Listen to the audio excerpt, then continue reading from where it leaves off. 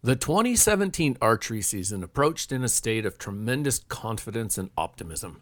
I'd begun a respectable training regimen in July that consisted of trail running with weights 3 days a week. For the first time in 9 years, my longtime hunting buddy Adam from Oregon was again going to ante up to hunt with me in Idaho. Another first since 2004, I'd finally upgraded to a bow with current technology, and we were setting our sights on an entirely new area that appeared to have great potential. Most importantly, as a new father, my wife Allie had secured a full week off work to allow a 9-day venture in the backcountry. And finally, my great friend Ian from the 2014 and 2015 rut reports cleared his week, and the three of us planned a luxurious RV base camp to shoulder both sides of a wilderness spike camp elk hunt. The table was set for epic results. My season was officially underway the second week of September when I was able to sneak out for a preliminary solo outing. This would be my first opportunity to see these new areas in person and get a real sense if they'd hunt as well as they seemed they would from the computer screen. I strapped on my pack and put my body through a hardcore preseason scrimmage, covering over 20 miles and gobs of elevation, getting a sense of the country. I was not disappointed. Although the season was open, my objective was to explore as many drainages as possible and gain understanding of where Ian, Adam, and I should invest our week-long hunt later that season. I put myself in way too deep in the backcountry to effectively hunt, as the mid-80-degree temperatures, thick wildfire smoke, and limited schedule would make it logistically impossible for me to recover any harvest. I carried my bow anyways, and as luck would have it, found myself among countless critters in the forest rubbed raw by decades of rutting elk. I saw big bulls, little bulls, single elk, and herds over 60. Bulls bugled and cows sang, but I kept my calls stowed in pocket and arrows in quiver, more than content to simply savor all the potential that laid in store. The days leading up to our hunt were a struggle to get through. My productivity at everything suffered. This new place, its expansive roadless areas, and a wide array of occupied elk habitat gave my imagination license to run wild. More than ever before, I allowed myself to hope for and barely even expect daydream-like encounters with mature rutting bulls. I let myself go, head over heels in love with what I envisioned the season would deliver. There's always a caveat though, right? Always. And in this case, it was the weather forecast. I can't count many of the 17 seasons I've hunted in Idaho that didn't include snow. Typically camped at elevations over 8,000 feet, Adam and I had been especially hard hit and nearly stranded on several occasions. So just like that, as we rolled into our chosen base camp, the wind blew shower after shower up the canyon, each colder than the last. And by our first night at Spike Camp, it was flat out cold and nasty. Elk in the zone were thick. After packing a few miles in, we set up our camps and had a few minutes left before sunset. A 10-minute jaunt up the steep canyon wall revealed a panoramic vantage into the adjacent canyon. A lazy herd of elk was scattered among the sage on the far side, with a very respectable herd bull wandering the wind in tow. As I collected Tabasco-colored fir and pine needles to make camp's fire that first night, I could hardly contain my anticipation for morning. Each of us whacked the snow and ice from our tents as we finally unzipped them and climbed inside. And the sound of snow sliding off frozen tent materials became common and non-startling during the middle of each night we were there. The weather was still rough, with a steady wind from the south on our first day hunting this new gym. A mix of rain and snow blew in sideways with the passing squalls.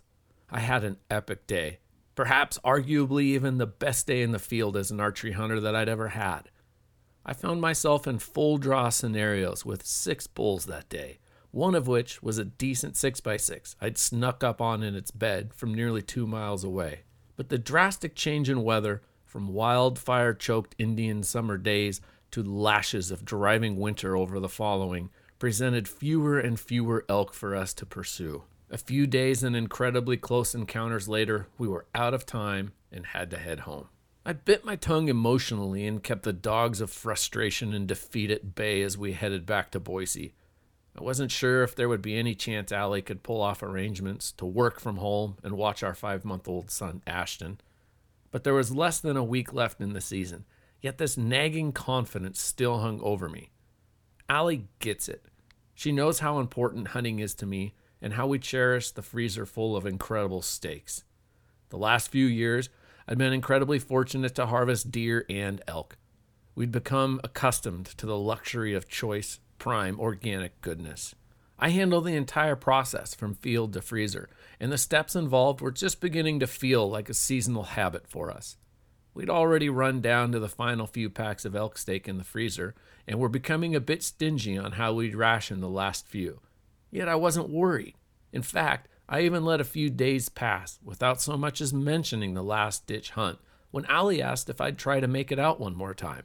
I barged through the open door and set plans for a solo hunt the final 2 days. The weather had returned to a seasonal normal now, and when I reached base camp, the snow line now only clipped the upper reaches of the horizon. The ground had clearly been muddied and oversaturated during recent days, but was now just drying out during the midday sun and expansive overnight freezing.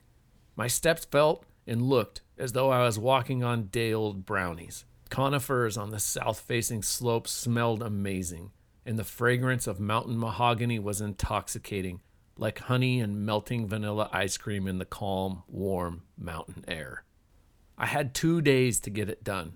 An hour into my first morning, I was already engaged in a delicate dance, negotiating shifting winds, topography of earth, and line of sight with elk. Just getting into the particular timbered patch I wanted to explore required careful, tactical planning to avoid spooking elk in the process. Once on location, where my imagination had been playing out elk calling encounters like repeating movie trailers, I began a deliberate and focused campaign of calling my way through the panel of mixed conifer timber. Week-old snow blanketed most of the ground. It was a tad crusty on top, but moaned the broadcast of the compression of each footstep. So it was plain that calling would be a necessary component. Once I sent the sounds of elk into the air, then my noisy footsteps would not be so out of place. Elk make noise when they walk too. A mainstay of my typical calling sequence is actually the simple sounds of breaking branches and stimulating a group of elk just doing their thing. Sure, I'll call too, if and when it feels right. But often I'll feel things out first by rubbing trees with a branch, thumping logs on the ground, even tossing and rolling small rocks down a hill. Just to sound as though whatever is in the area is as casual and non-threatening as possible. I've always said, elk don't panic at the sound of something noisy and clumsy approaching. Those sounds don't raise alarm. However, the most terrifying sound an elk can hear is a sudden twig snapping at 30 yards. It didn't take long to get a bite, and soon I had eyes on a 5x5 bull. Reluctant to leave his cows, we began a game of hide-and-seek. I would call, and he'd venture my direction looking for the elk I was representing. Then he'd retreat back to catch up with his small herd. I'd advance and call again, becoming a persistent distraction he could not resist. Eventually, this volley brought him into reach of my arrow. But as he stepped behind an obstruction of white bark pine, I drew my bow, and the wind shifted on cue and sent a steady stream of mortal danger to the bull. He whirled away and never looked back. I groaned in frustration, but with a sense of relief too, because as this bull and I were trading insults and invitations, another dialogue had begun between a second bull who sounded much, much larger. Shifting my attention to this second, larger-sounding bull, I blatantly ran in his direction, cutting the perceived distance in half and making my move obvious to the bull. I selected a large dead tree with many baseball bat-sized branches protruding from the dead, bark-covered trunk. I broke a few off and selected one to scrape up and down, knocking and clunking among the other branches. Then I sent a confident chuckle off my right shoulder, directing the sound behind and upwind from my actual location. Shortly after, I could hear the sound of steps trotting through the snow, and the frame of a spectacular, non-typical rack pushed its way through the Christmas-sized trees. He was looking and heading not straight at me, but rather honing in on the false location I directed my calls. He He was in range and nearly into a clear shooting lane when I came to full draw and awaited the shot opportunity. But just as before, the incredible elk intuition and magical ability to seemingly shift wind at their discretion foiled this encounter too. I was sincerely disgruntled as he crashed away and rejoined his harem of cows. The sound of his bugle tapered in the distance as he and the group crested consecutive ridge lines up the canyon. Yet once again, I was able to quickly shrug off the defeat as excitement over exploring this brand new country took over. That and the fact that I'd already plotted an afternoon hunt back to the truck. Out of the corner of my eye, while climbing the ridge that morning, I'd watched a lone, mature 6x6 bull bugle his way into a sliver of timber and not emerge. Come 4 o'clock or so, I knew he'd get out of bed and resume his saga along the yawning cornice I was now gazing into. I'd take the high end of the canyon from here and saddle over just as the bull's path crossed a large open slope. If I could be waiting from the edge of that opening in time, I'd be able to set up and ambush him along the well-worn trail. I put my head down and revved up the engine.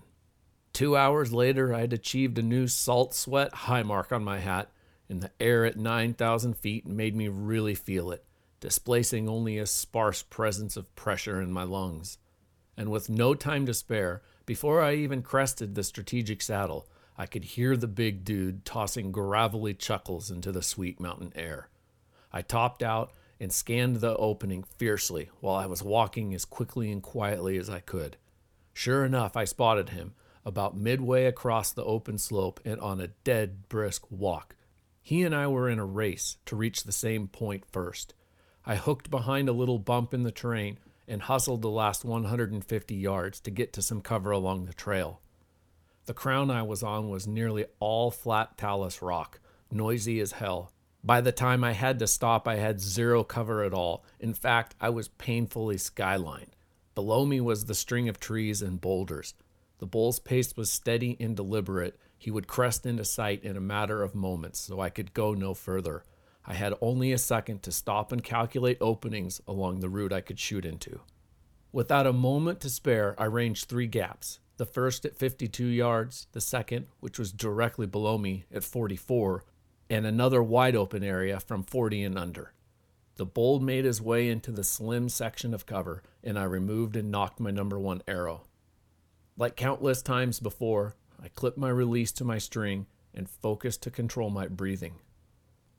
I had been scrambling to put myself in this situation and prepare for the imminent shot opportunities lying before me. Everything had happened so fast I barely had time to get nervous. However, now that all was set and I could see the shape of the bull heading steadily down the trail, my heart really began to pound.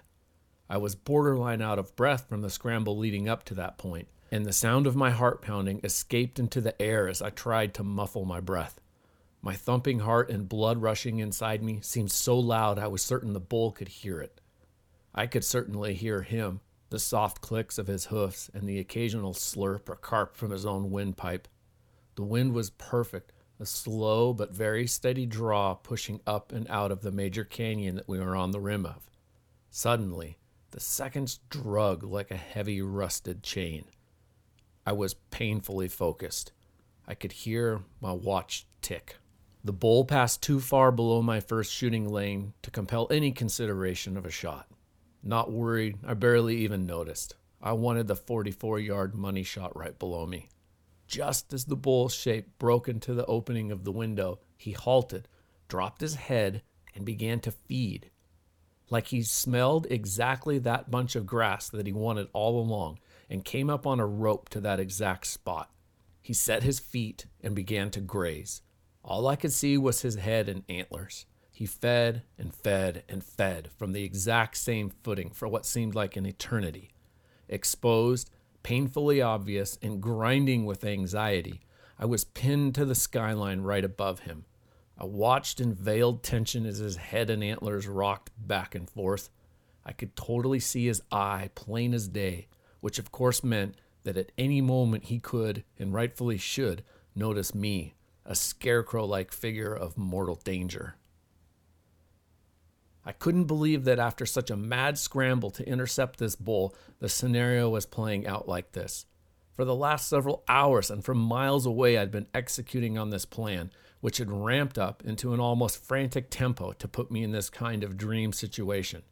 And now, like some sort of cruel comedy, everything had ground to a halt, literally 2 feet short. It had been close to 10 minutes, and a dead tingling pain was setting in my left foot. I'd been still as stone to this point, but needed to shift my weight.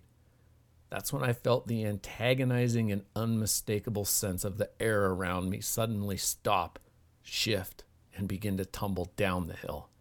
Undoubtedly mixing and broiling its way towards the bull, I scrunched in every way imaginable, anticipating the inevitable outcome.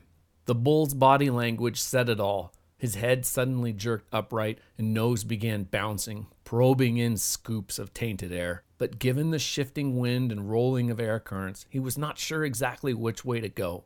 Rather than retreating, he actually took off at a nervous trot, advancing further down the trail towards me. He blew right through my preferred 44-yard window and far past ideal zone in the final shooting window. With fits of starts and stops, he finally held for a moment in sparse enough trees and branches that I could imagine an arrow reaching him. I'd been at full draw since his initial break, and now intently tried to settle my pins on his body. He was about 50 yards out now and quartering away sharply. He'd drawn his own bead on me and now knew exactly where that sudden threat emanated from. We were locked in an intense standoff, connected by the timeless and universal tension of predator versus prey. In direct line of sight, his vitals were clearly exposed. However, a single branch along the top of the small opening I planned to shoot through would certainly snag my arrow as its arc of trajectory peaked halfway to its target. I had to sidestep and squat to arrange a clear path for my arrow. As I did, the bull rotated, but with just enough hesitation that I instinctively released my arrow. The mature bull launched into a full sprint down the sagebrush hill. I had no idea if I'd connected or not, but immediately, as I always do, I ripped my camera from its pouch and began snapping photos. I do this not only for the value of capturing memories, but also as evidence, a way for me to carefully analyze if or where an animal's been hit. In doing so, I could detect no indications of injury to the bull. In fact, from my rim top location, I watched the bull for the next 10 or 15 minutes, making tracks away from the scene of this startling incident, and selecting another finger of ridgeline to finally slow down to a stroll and settle his own nerves. As I plucked my arrow from the splintered sagebrush and returned it to my quiver, a mix of analysis and emotions debated in my head. What could have been? What almost was? A big bull on a solitary hunt in this brand new country I was so infatuated with. How the bull spun away and why I missed. Was I negligent to take the shot at all? Do I even remember deciding to shoot? Or was it literally a reaction, a release of all the pent-up frustration of coming to full draw on 3 magnificent bulls that day, 6 bulls the previous trip, making 9 razor-thin encounters fucked by the shifting wind? How many times could I be so close and have absolutely nothing to show for it but words, expressions, and the sentences of explanation I'm reading now, to take the place of dirty fingernails packed with fibers of flesh and the suffering of overloaded pack trips, victory, one haul at a time?